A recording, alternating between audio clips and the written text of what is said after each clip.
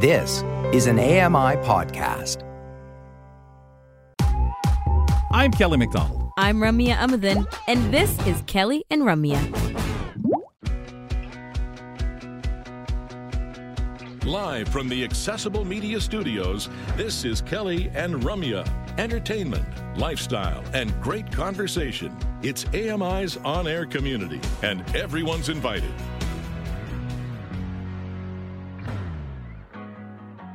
Here we are again, arriving on your entertainment system. Kelly McDonald here, and I'm Brock Richardson, coming to you from Kitchener, Ontario. I'm settled in at the London, Ontario home studio, and behind me on the screen back there, we've got the CN Tower. We've got a somewhat foggy kind of look of the skyline of Toronto. I have a camel cover colored with a black band around it fedora, a sport coat, and a pink shirt on today. 3-button. Mr. Richardson, welcome back to the show as you fill in for Ramya. How are things in KW? Things are good. It's a little chilly outside today, but things are good. In my background, you will see a variety of sports pictures. Plus, then today we have the KNR Kelly and Ramya water bottle, and I am wearing a black button-up shirt with what is diamonds on the front. So that is what you see in my image today. Bow tie. Well. Oh, yes, and the bow tie. I do forget about the purple bow tie that is worn on purpose for the Kelly and Ramya colors. It is purple. Okay.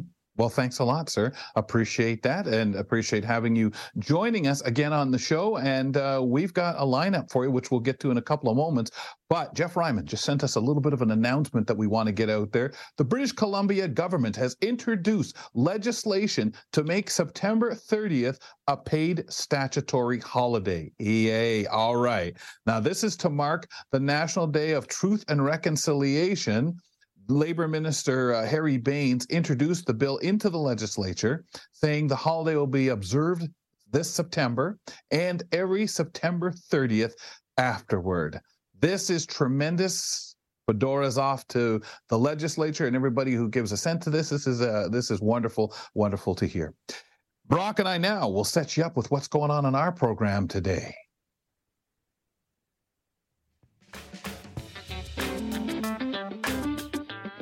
What is dry brushing, and what are the benefits of doing it? Well, wellness contributor Francis Wong lets us know later on.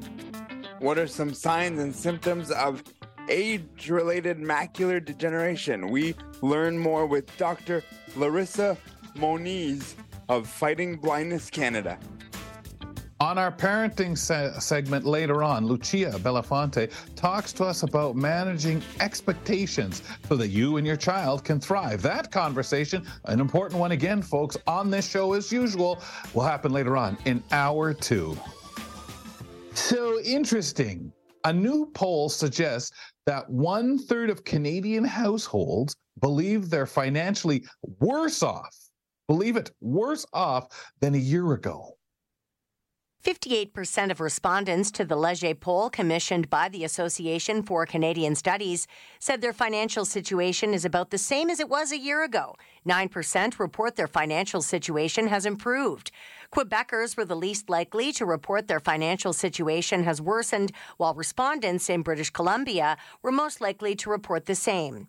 1,554 Canadians completed the online survey, which cannot be assigned a margin of error. Lisa Laporte, The Canadian Press. Kind of makes you feel like as time has gone on, as people move their way through the pandemic to where we are now, Brock, and they look at the fact that so much has gone up, it's like, wow, taking notice. And I don't know if it's because more of us have more we want to do, and that financial bucket seems to be, wow, there's less in here now. I mean, a lot of people got used to having money because there was nowhere to spend it. And now maybe that is kind of making people feel a little offset. I don't know. Have you felt this way, or has it helped you? I myself personally feel it's helped me a little bit be better with my dollars.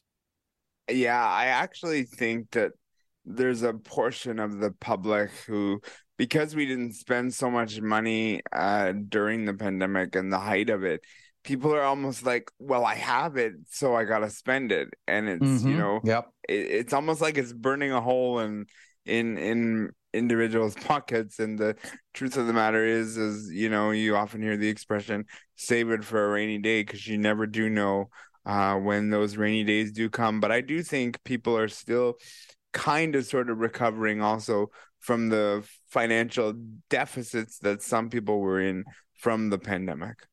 And that's what's really hard to tell. How many people got painted into a corner? How many people made those savings? How many people are finding right now that little bit of elbowing from the government? You got to pay this back. What, I already did, or I didn't, or oh gosh, yeah, what perfectly timed is this? And are there the sales we're used to having? When you go to your favorite store and there's advertising a sale, how much of the store is on sale? I think so many of these things, plus what we talk about every day, it seems now on the show, the price of groceries, fuel, and everything like that, getting at some point in the last 6 months, if not continuing, outrageous. We really do feel or are aware. And then if you try to plan something you want to do, you're hearing so much talk about how expensive everything is. It can be defeating, and I'm sure play that mind game on you, of course, let alone if you go to the bank, look in there and say, there's nothing here, Brock. Yeah, I think we get caught into that word of a sale. So because when we see it, we think, oh, it must be a sale, and we don't really know how much of a bargain that sale really is versus the connection we have with the word itself. Well, we forget that the reason for the sale, the advertising for it, is simply to get your fanny into the place to look around and then spend money on something more expensive.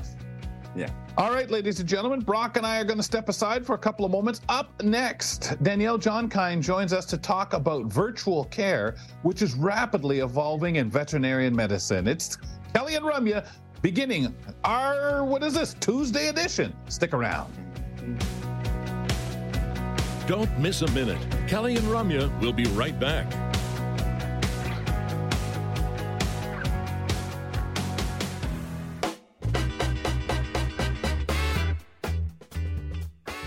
Well, countdown is on, ladies and gentlemen. The clock's been ticking. A month now. All right, it's your chance to enter the contest, ladies and gentlemen, the Dream Big contest. It closes tomorrow, so enter now. You've got 1 day to do so. This gives you a chance to win a Tempur-Pro Adapt mattress.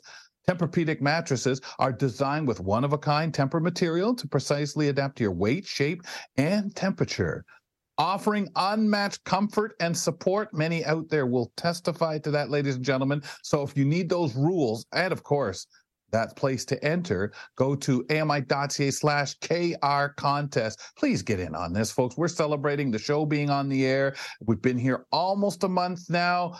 We've got to do it in style, and in style is announcing a winner. I'm Kelly McDonald with Brock Richardson. Someone is going to be one lucky winner of a comfortable bed. What we are lucky to do right now is welcome in our veterinarian, Danielle Johnkind. Let's do it. Whether they provide us with companionship, an income, food, or serve a critical role in the ecosystems that support us, animals are vital to human health. Have fun with us as we learn about animal-related topics and about the amazing bond we share with our animal friends. As we mentioned, we do this every Tuesday here on the program, and I just want to mention that Danielle is represented by a black cat avatar with a purple phone, as we talked about purple on the program, representing the Kelly and Ramya colors. Danielle, how are you? I am good and just so thankful for that purple phone. I wish my phone in my living room was that same color. Yeah. Yes. Well, it's definitely a very nice purple. I enjoy it very much. Today we're talking about... Just like the bow tie. Exactly. Absolutely. Today we're talking about virtual care. Can we start by talking about what exactly it is and how long it's been a part of veterinarian medicine? Sure. Well, some people call virtual care telemedicine. And really, I consider the two terms as referring to the same thing. So really, as soon as humanity developed both veterinarians and the ability to communicate with each other distantly, we began to have telemedicine. So really, like anytime your veterinarian calls to see how your pet is doing, or they give you results or advice over the phone, that technically is telemedicine. Anytime vets consult on cases with each other over the phone, that's also telemedicine. So we've technically had it for a very long time. But, when I graduated from vet school, gosh, almost 24 years ago now, that's pretty scary. The phone was really the only viable option for providing vet care remotely. But, we used it all the time to talk to clients and to other veterinary care providers. I recall from my early days a service for ECGs called CardioPet, where you hook the ECG leads up to the pet from the CardioPet machine. The machine recorded the ECG, translated the data into sound, and then sent it over the phone line to a cardiologist who would interpret it and send a report back with the results. And back then, that was pretty awesome. We were like, wow, that's so neat. But, later when imaging went digital, first with digital cameras, and then with people with their phones, and even medical diagnostic equipment went digital, like x-rays, sending pictures and videos of animal health issues suddenly became feasible. So, clients were able to email their vets images and videos of what they were seeing at home. Vets could send each other images and videos as well. And medical records programs became capable of storing these images as part of the medical record. And then we became capable of communicating with clients via email, which was really helpful for documenting conversations and advice, since, you can copy and paste those conversations into the medical record. I will say that texting between vets and clients is still something of a challenge, since phones don't communicate with computer network or medical records programs very easily. But, today virtual vet care telemedicine is evolving even more, with some businesses offering virtual appointments over phone or video call without an in-person visit. I'm curious, Danielle, in your opinion, are virtual visits as good as in person? No, a virtual visit really cannot replace an in-person visit, but that doesn't mean that virtual care can't be useful. Virtual care certainly has a role to play in triage and in decision-making. We all know that no veterinarian can be available 24 hours a day, 7 days a week for pet emergencies. We're people, we have to eat, we have to sleep. We have to take care of our own mental health just like everybody else does. And of course, we know that the veterinary industry is currently understaffed, and we also have seen that wait times at emergency hospitals and after-hour clinics can be very long and frustrating for a worried pet owner. A lot of people go to emergency clinics because they don't have the medical training to know what can actually wait and what really does need to be seen right away.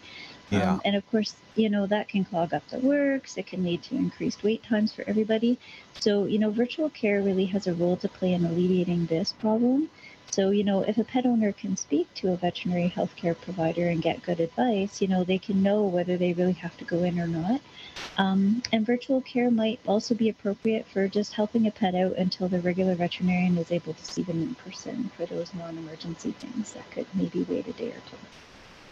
Is virtual care a legal thing, Danielle? And who is qualified to give care to my pet in the virtual sense?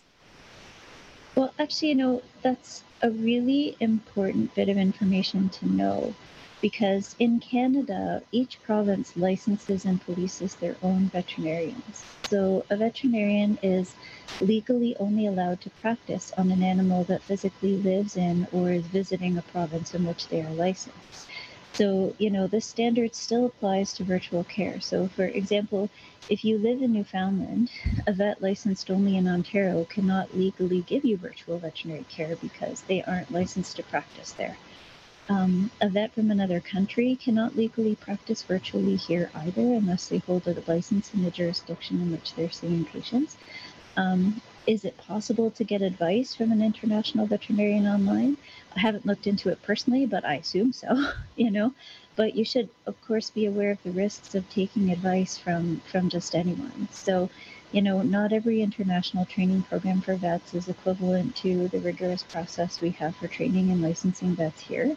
There might also be genetic, environmental, and population differences in animals, where the other vet is practicing that influence what conditions they're likely to see there. So in practical terms, that means that, we may not see certain diseases here that they have in other parts of the world, and the reverse is also true. So, you really want the vet giving you advice to know what's happening with respect to animal health in the area where your pet actually lives.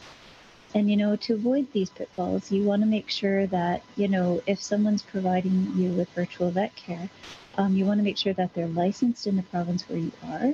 And this goes for veterinarians and for registered veterinary technicians who have their own licensing body. So, don't take advice from anyone else. You can certainly check that a vet is licensed in your province by visiting the provincial licensing body's website and looking them up. They all maintain public registers there. For example, in Ontario, you can find a register of all vets licensed in the province at the College of Veterinarians of Ontario website. And the Ontario Association of Veterinary Technicians also keeps a searchable database of all registered veterinary technicians licensed in Ontario on their website as well. Excellent. Amazing resource and something to check. I know sometimes you get thinking, hey, this person has credentials, this, especially if you are investigating something online, something troublesome, and you come across somebody's posting. And I guess if you want to know the legitimacy of the person and what you're reading based on some of that, just do that cross-checking. I'm curious, with veterinarians doing virtual care, can they actually provide or prescribe medication for pets that way? Well, since the provincial veterinary licensing bodies regulate under what circumstances a veterinarian can prescribe medication, this answer can vary from province to province. In Ontario, where I practice, a veterinarian providing virtual care now has a limited ability to prescribe medication for pets that they have not seen in person. For example, they cannot prescribe controlled drugs or narcotics. If they determine that a prescription that is allowed is needed based on a virtual visit, they may only prescribe enough medication for your pet to see them through until they can see their regular veterinarian when their regular veterinarian opens up. So no more than that. The medication, of course, can be dispensed from a veterinary clinic or through a human pharmacy if that's appropriate. Like some medications we use in common, so you can get them at a human pharmacy. Right. You mentioned earlier in this conversation that one of the bigger advantages of virtual care is to alleviate some of the pressure on emergency clinics, and hopefully, you can determine what is an emergency and what isn't. Are there any other advantages beyond that, Danielle, that you wish to cover? Sure. And, you're right. Like, used correctly, virtual care can help alleviate stress on people. It can alleviate stress on pets and on strained veterinary resources. For pet owners, it's extremely helpful to get advice from a medical professional on whether your pet actually needs to see the emergency clinic at 2 a.m. or not. And, if the answer is yes, your pet should go in, then virtual care might be able to help you coordinate which after-hours hospital in your area has the capacity to see your pet. They may be able to call ahead and let the hospital know you're coming and give them the heads up on what's going on. They may also be able to advise you on the wait time you're likely to see. So, all of these advantages can help get your pet seen faster and get you home sooner. If it is determined that your pet can be managed as an outpatient, with virtual care until your regular vet is available to see them, you can rest easier knowing your pet is looked after and is as comfortable as possible until you can get them to an in-person appointment. And reputable virtual care providers will be able to send your regular veterinarian the medical records from your pet's virtual visit, if you provide their contact information. And in fact, a lot of veterinary clinics are starting to sign on with reputable and legal virtual care providers to help their clients navigate the after-hours emergency scene. So that's definitely something that, is kind of a useful thing to know too. Very good. Really interesting, because you look at the way you use it is just crucial, and it can work so much for you.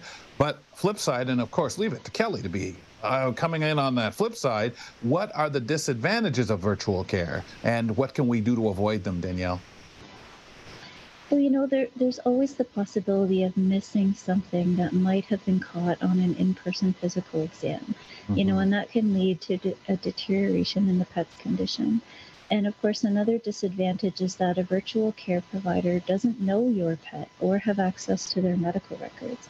And that, of course, heightens the risk of some bad thing happening, for example, like two medications interacting, or a treatment that was prescribed through a virtual visit worsening a previous medical condition that the virtual vet didn't know that your pet had. And of course, there's always the risk of fraud that we have to consider as well. People who are pretending to be veterinarians online and charging you for advice they have no qualifications to give. So to avoid those downfalls, like we talked about before, just be sure you verify the identity and qualifications of veterinary professionals you get virtual care from.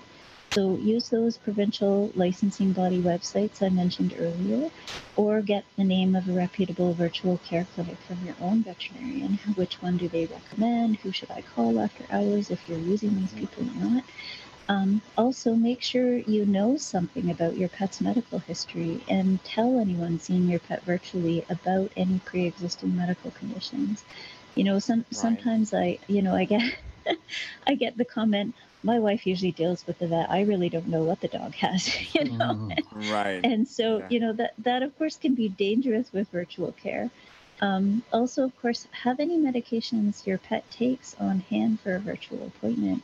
So, most pet owners, they know their pet's meds as the little white pills or the little pink pills or that liquid I put on the food every day.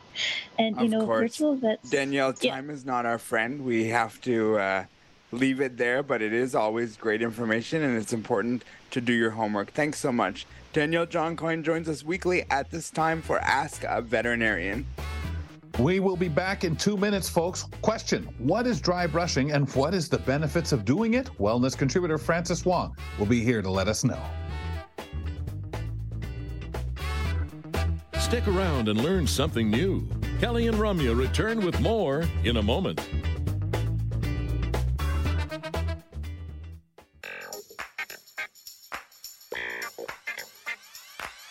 At a doctor's appointment earlier today, and of course I pine for I wish we could do this virtually, but those times have changed. It's nice to have it as that component for us as well. As a pet owner, is it something that you feel, have you had success, have you had experience with doing the virtual care, or is it always an in-visit? Yeah, we've had the experience of the virtual care, and it usually consists of when something goes awry in the middle of the night and you're just like, is this a need now or in due time? And luckily both of our hospitals both of our vets are of the hospital variety, so they are open longer. But it's just that call you have to make sometimes where it's like, what is this? Do I need to do this now? And most of the time they're very good at saying, yeah, we're busy right now, we can do this another day, it can wait, or no, it can't, you better come in right now. Yeah, well, they're busy enough themselves, as Danielle pointed out. So I think we're getting straight up conversation, and nobody wants to take a chance and say, yeah, it can wait, and not be sure enough or make that call, whether it's virtually or even in person, if you show up. Folks, we've got a lot of program ahead. Thanks for being back with us. That guy's Brock Richardson in Kitchener, Ontario. I am in London, Ontario at the home studio here. Let's talk and get into a conversation as we chat about the world of wellness with Francis Wong.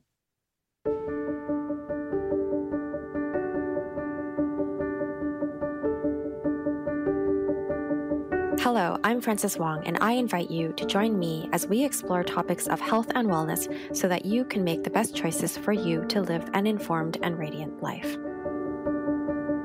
So we often think at this time of the year about the things we don't love about winter. It might be the cold and shorter days. Of course, it depends where you live in the world, but those of us in Canada, we usually wake up in the dark and go home in the dark during the winter months. The other thing that seems to be unavoidable in the winter time is dry skin, and that's what we're here to talk about today. And it will vary, of course, across the country, but here, there's winter everywhere. Francis, welcome back to the show. Thanks, Kelly. Yeah, one of the things that I dread a lot about winter, even more so than polar bear plunges, since I can at least choose to avoid those, is is the dryness.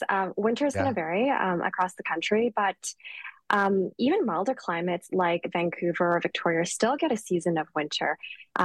Even though it's in the west, it's slightly different than the winter in, say, Ottawa or Montreal. In general, though, all of us still face the same issues, indoor heating, which dries out our skin. So let's talk about a healthy skin routine with dry brushing to start. Yeah, let's start in the obvious place of what is dry brushing. Well, it's actually exactly as it seems, Brock. We brush our hair and we brush our teeth, so why not our skin? Dry brushing is something that's ideally done before taking a shower. While it may seem like a recent trend, dry brushing can be found in the Ayurvedic practices and in countries like Greece and Japan. And it's also known as a dry massage. And again, Ayurveda, being a sister science to yoga, has been around for thousands of years. In Ayurveda, this is part of dinacharya, or daily practice. And the benefits of this brushing is to help with the exfoliation of the skin and increasing circulation, as the brushing will stimulate circulation. Some people have claimed that it reduces or minimizes cellulite as well. Now, I want to add that there appears to be no scientific evidence of this, but it has been speculated that when people massage themselves, the skin may appear temporarily more plump, and that may help to reduce the appearance of cellulite. In any case, scientific studies haven't really been done on this because, let's face it, you can only make so much money off of a natural brush. That's right, exactly. Is there a specific way to do dry brushing? I mean, I'm assuming you're not just picking body parts and just, brushing it out or brushing it in or whatever you want to call it. Yeah, there is a procedure that we can follow for dry brushing. And one of the key points is that you do long strokes on bones and circular strokes along joints like elbows and knees. It's recommended that you do this in the bathtub or the shower so that you don't get flaky skin all over your floor. And then you can start from your feet and work your way up towards your heart. The point of brushing in this way is to encourage movement of the lymphatic fluid towards your heart. Make sure that there is some overlap of the areas that you're brushing over. And when you do your hands and massage from your hands up to your shoulder, again, you want to stroke towards your heart. For your belly and your butt, you can massage in a circular clockwise motion. And in terms of pressure, you can adjust based on how sensitive you are. But obviously, the more vigorously you massage, the more you're stimulating your skin and nerve endings. And it may be a great way to wake up for the day if you're the type of person who showers in the morning. So are there any situations where you should be doing dry brushing, like sensitive skin, cuts or wounds, that kind of thing? Yeah, if you have sensitive skin, then obviously you'll want to go with a lighter pressure of the brush. This is not so much of a concern in the winter, but if you had a sunburn during the summer and you wanted to dry brush, I'd probably say to wait until your skin was less irritated. Obviously, if you have skin conditions like eczema or psoriasis, you may also want to avoid that so you're not aggravating your skin further. And of course, if you've got any cuts or open wounds on the body, you want to work around that. And you think about, dead skin, dry, and we know, hey, like a lot of that, if you're trying to get your body's trying to breathe, you've got that there. So I'm going to imagine it helps with that. But you mentioned earlier doing this before a shower. Is there any particular reason to do so? Yeah, a lot of people like to take a long, hot shower, and especially if you're coming out of the cold. Some people like to scrub their body with an exfoliating brush while in the shower, and while there's nothing wrong with that, hot water is known to strip moisture and oil from your skin. So you could end up drier and itchier than before. So another point to mention... Sorry, go ahead. Go ahead. No, so another point to mention is that even if you don't dry brush, but you want to protect your skin, take shorter, warm showers instead of hot, long ones, and use a gentle soap so that your skin can retain as much of the moisture as possible.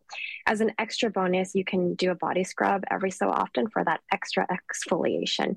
Once you're done your shower, lightly pat yourself dry with a towel as you already exfoliated yourself, and the goal is not to strip off another layer of skin after your shower. And if you have a tendency towards dry skin, and who doesn't in the winter, you'll want to moisturize after your shower when your skin is still slightly damp. This way, the body care product that you use can help seal in the water from your shower. This seems really, really straightforward, but there are so many questions left unanswered. The first one I can think of is, how often should one be dry brushing? This is going to vary by individual based on how someone decides to prioritize their self-care. And it's also going to depend on how sensitive your skin is. It doesn't take that much time, so I suggest that people start with once or twice a week, maybe on the weekends when there isn't as much of a rush to get out the door, and then adding more and more days until you feel comfortable with that. Remember, in Ayurveda, this is considered a daily practice, so as important as brushing your teeth. And after you've tried it, you might like it so much that you want to do it every day. People are probably stopping right now and thinking, if I want to do that, great. How do I get started? Well, hold it. I need the brush. What kind of brush? What should we know about that? This is going to be, again, based on personal preference, but some of the things to consider are the bristles itself. Softer bristles are great for people with dry and sensitive skin, and for people who are new to dry brushing. You want to kind of ease into this practice. If you want something in the middle of the road, then medium bristles is the way to go. And if you have tough or oily skin, then use a brush with strong bristles, can help create more even skin tone, and at the same time, remove dead skin. However, you want to remember that if you're hurting yourself with a brush, then you need to back off. The bristles themselves can be made from animal hair like goat, horse, or hog hair, which are softer than vegan bristles that can be made from coconut or agave plants. And one thing I do want to mention is that you don't want to use these body brushes on your face, since the face has much more sensitive skin. And then you need to consider whether you want a brush with a long handle to make it easier for reaching your back, or if you prefer something that takes up less space and is good for traveling, but a little trickier to use to reach for those hard to reach places. And those brushes may just have a strap across the back that you can slip your hand into, or you can get one of each. In terms of aftercare, you can clean the brush with a little bit of soap or shampoo and water every couple of weeks, or at least once a month, and let it air dry. You mentioned earlier, you talked a little bit about moisturizing afterwards. Are creams or lotions better? Well, part of the benefits of dry brushing is that it can help to unclog the pores of your skin and remove oil, dirt, and residue, so that your skin can then absorb more of the body care product ingredients. Having said that, you also want to make sure that you're feeding your skin the products with the best ingredients out there. The difference between a cream and a lotion comes down to the water and oil content. Lotions are lighter with more water and less oil, and creams are the opposite. So if you have normal or slightly dry skin, then lotion should be fine, and the skin should be able to absorb the lotion easily. If you have medium dry skin, you can use a cream, and if you have very dry skin, you can try a body butter. Body butters are basically a thicker cream that uses ingredients like shea or mango butters, and sometimes will have oils like coconut or avocado oils added to it.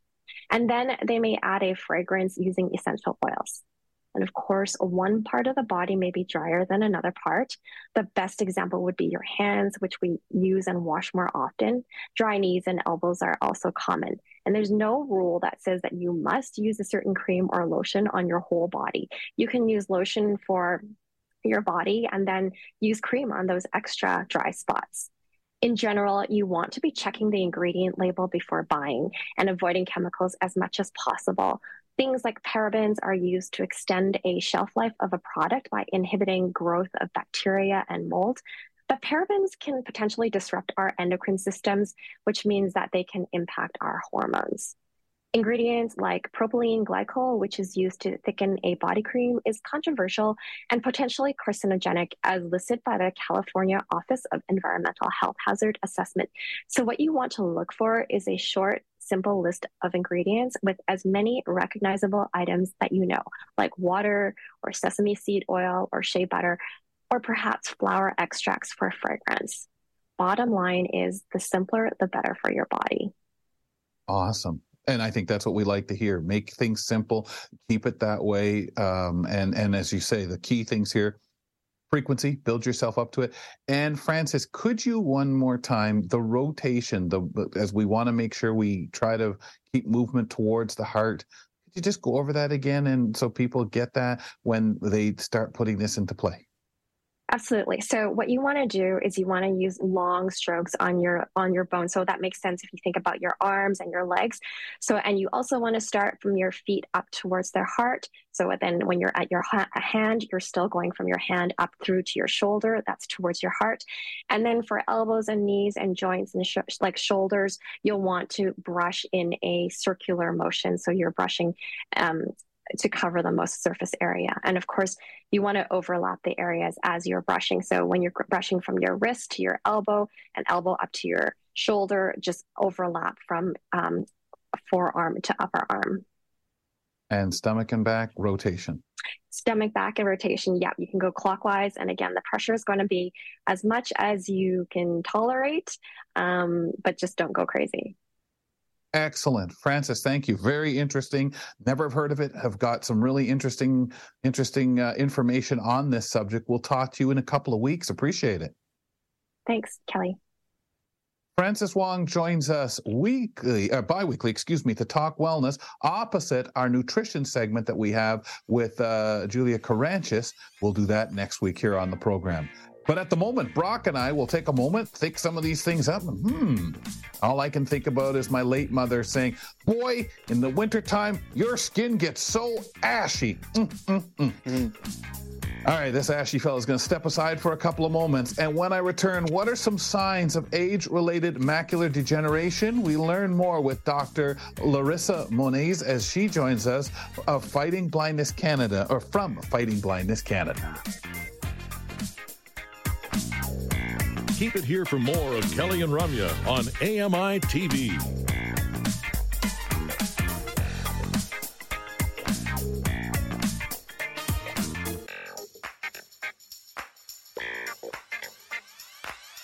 Catch the Pulse this Thursday at 1:30 p.m. Eastern Time, 10:30 a.m. Pacific Time, right here on AMI Audio. This week, Joita speaks to Alexa and Jacqueline Triald. These are co-founders of Dateability, a dating app designed exclusively for people with disabilities. That's the Pulse this Thursday at 1:30 p.m. Eastern, 10:30 a.m. Pacific Time on AMI Audio. Available using your favorite podcast platform and YouTube. Kelly McDonald here. You can find me on Twitter at AMI Kelly Mac. You can find this guy, Brock Richardson, and he is at Neutral Zone BR on Twitter. That's where I am. And where we're going to go now is talking about February being Age-Related Macular Degeneration, AMD Awareness Month. Dr.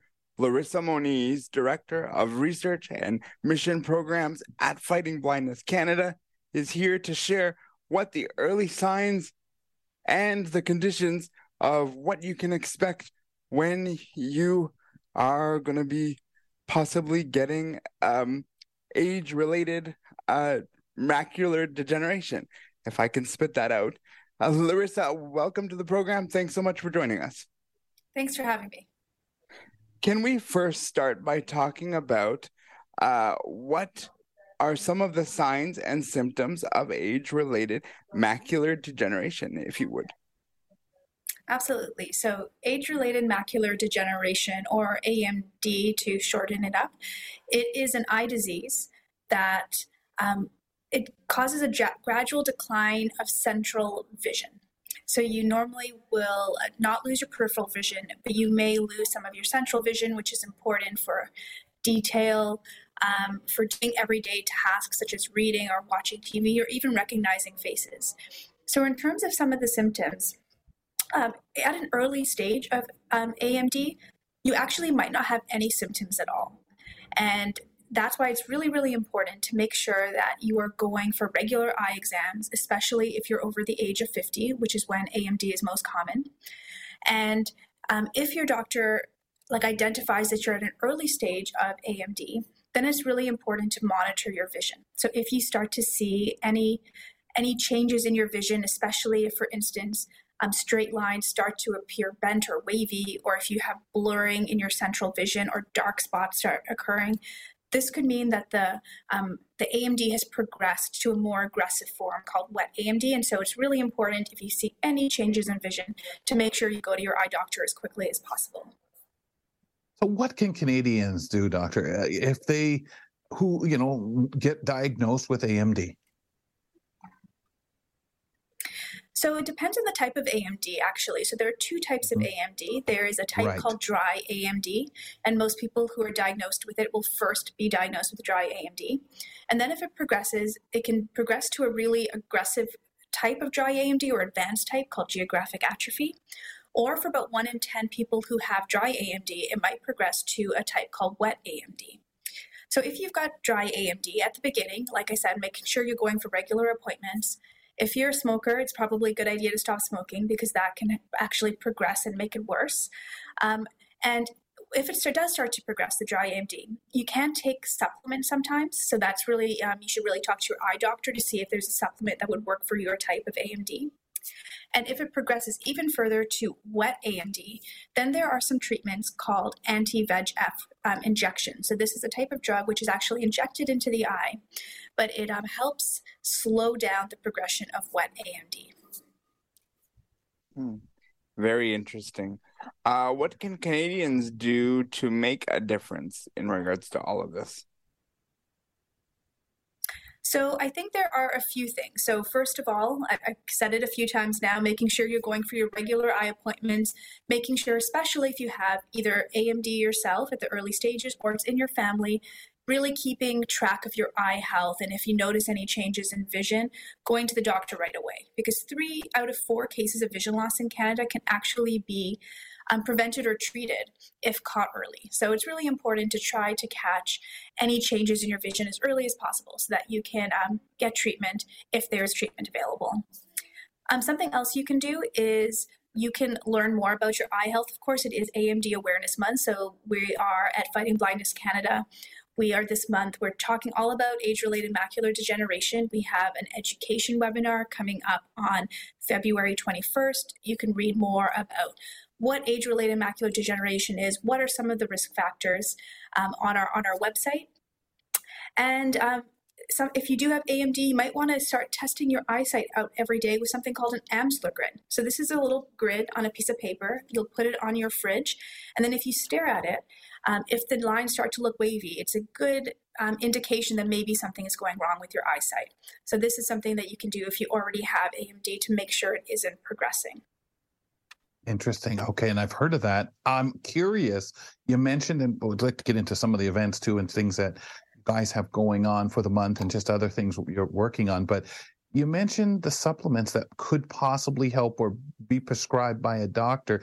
I haven't heard of that. So I'm curious, once someone's diagnosed and if they fall into that category, does it help slow things down? Does it what does that do to add to your treatment? Yeah, so the supplements they're called AREDS, so AREDS, and they are specifically, they have been shown to help reduce the progression of age-related macular degeneration if you have intermediate stage dry AMD. So it's actually very specific. So if you get diagnosed with AMD, it's not for everybody, or if you've progressed too far, it won't help. So it's really in that sort of intermediate spot where it's starting to progress, and taking those supplements can slow it down. It won't necessarily stop it progressing, but it does seem to slow down the progression in the studies that have been done. Yeah, well, we know slow down is at times just as good as if something could stop. We'll take it if it helps. Absolutely. For sure. What research are you guys working on over there at FBC? So at Fighting Blindness Canada, we love to fund research into different types of blinding eye diseases, including age-related macular degeneration. So we're currently funding research about a lot of different things that might be important to somebody who has AMD. So we're funding some research into trying to develop better treatments for wet age-related macular degeneration. So you have the anti-VEGF treatment, but what if you had a treatment that could improve how long it works for, so you've got to take less injections. Or maybe you could avoid injections altogether if you could use a gene therapy approach. Something else that some of our researchers around the world are studying are what happens if you've already lost some vision, especially if you've had advanced wet AMD or advanced dry AMD or geographic atrophy. There are a lot of researchers studying something called stem cell therapy, which is trying to take these cells called stem cells, which can turn into lots of different cells and replace cells that may have died because of damage from AMD. So that's sort of the stem cell therapy is still in both clinical trials as well as just laboratory work. There's nothing approved yet, but those are some of the exciting areas of research that both Fighting Blindness Canada funded researchers are studying, as well as other researchers around the world. And how many, just to give us an idea, how many researchers, in a rough estimate, are actually doing like active research on this stuff that you're aware of? That is a really interesting question that I don't have an answer to, actually. I don't actually know in Canada, or even I would say hundreds or thousands, because a lot of time research that you're doing in one area may also be relevant to research in another area. So somebody might be studying, say, another type of eye disease and find out something, and then it's relevant to AMD. So actually the anti-VEGF drugs I was talking about, they were actually first discovered or studied in the cancer field. So they were originally approved as a cancer treatment, and then they realized that they actually also work in for AMD. So yeah, that's a really great question, but I don't have an answer to that, unfortunately. That's fair. It was just one of those curiosities. What events are taking place this month that we can keep Canadians in the loop of macular degeneration month?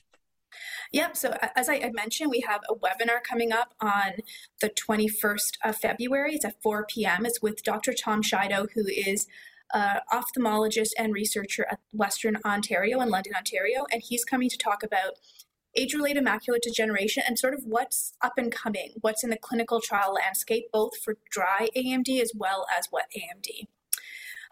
We also are urging people in February, but also throughout the year, to sign a petition to support a bill called Bill C-284.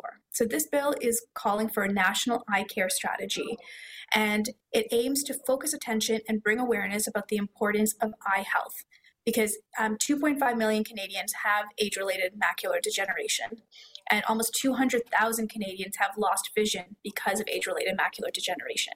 And so we think it's really important in this month to raise awareness of that, and then ask people to support our eye health, because we all know how important eye health is, both for our general health, for our mental health, as well as all areas of our well-being.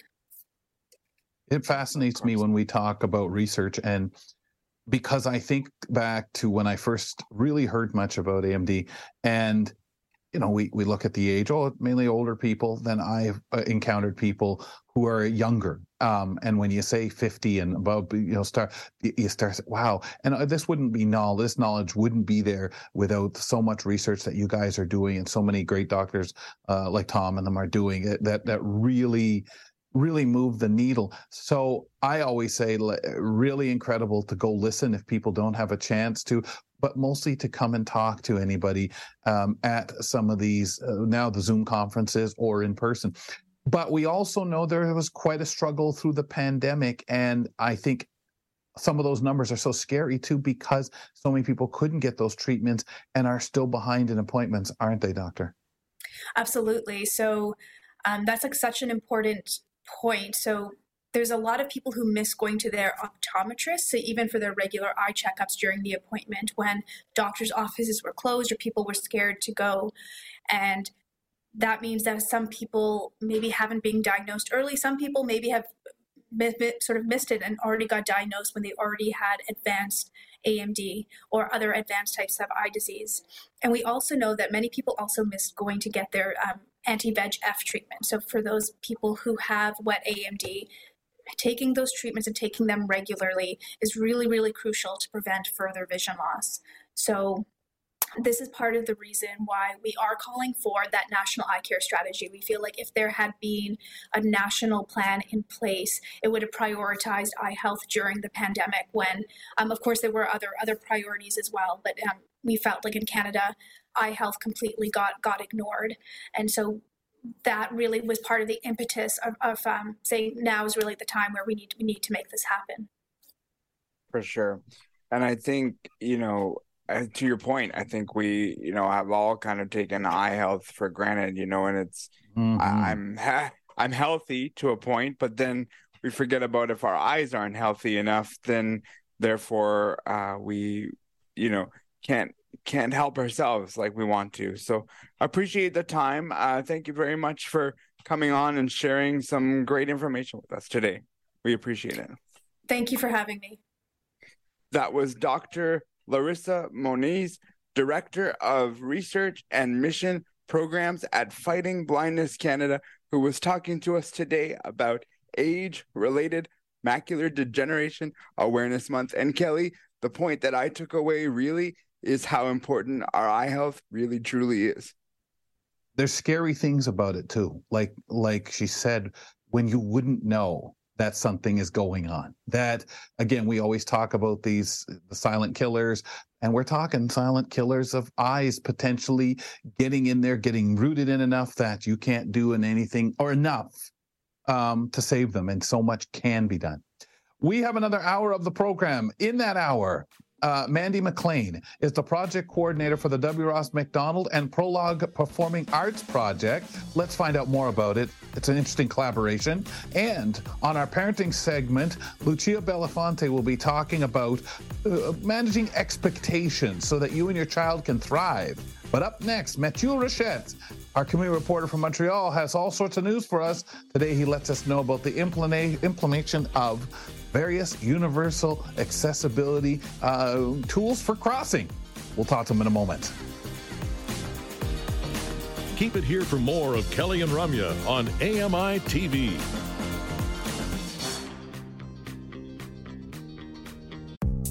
The Walrus is Canada's conversation, and you're invited to take part. Download AMI's Voices of the Walrus, where professional narrators read selected articles from the magazine. Available wherever you download your AMI podcasts.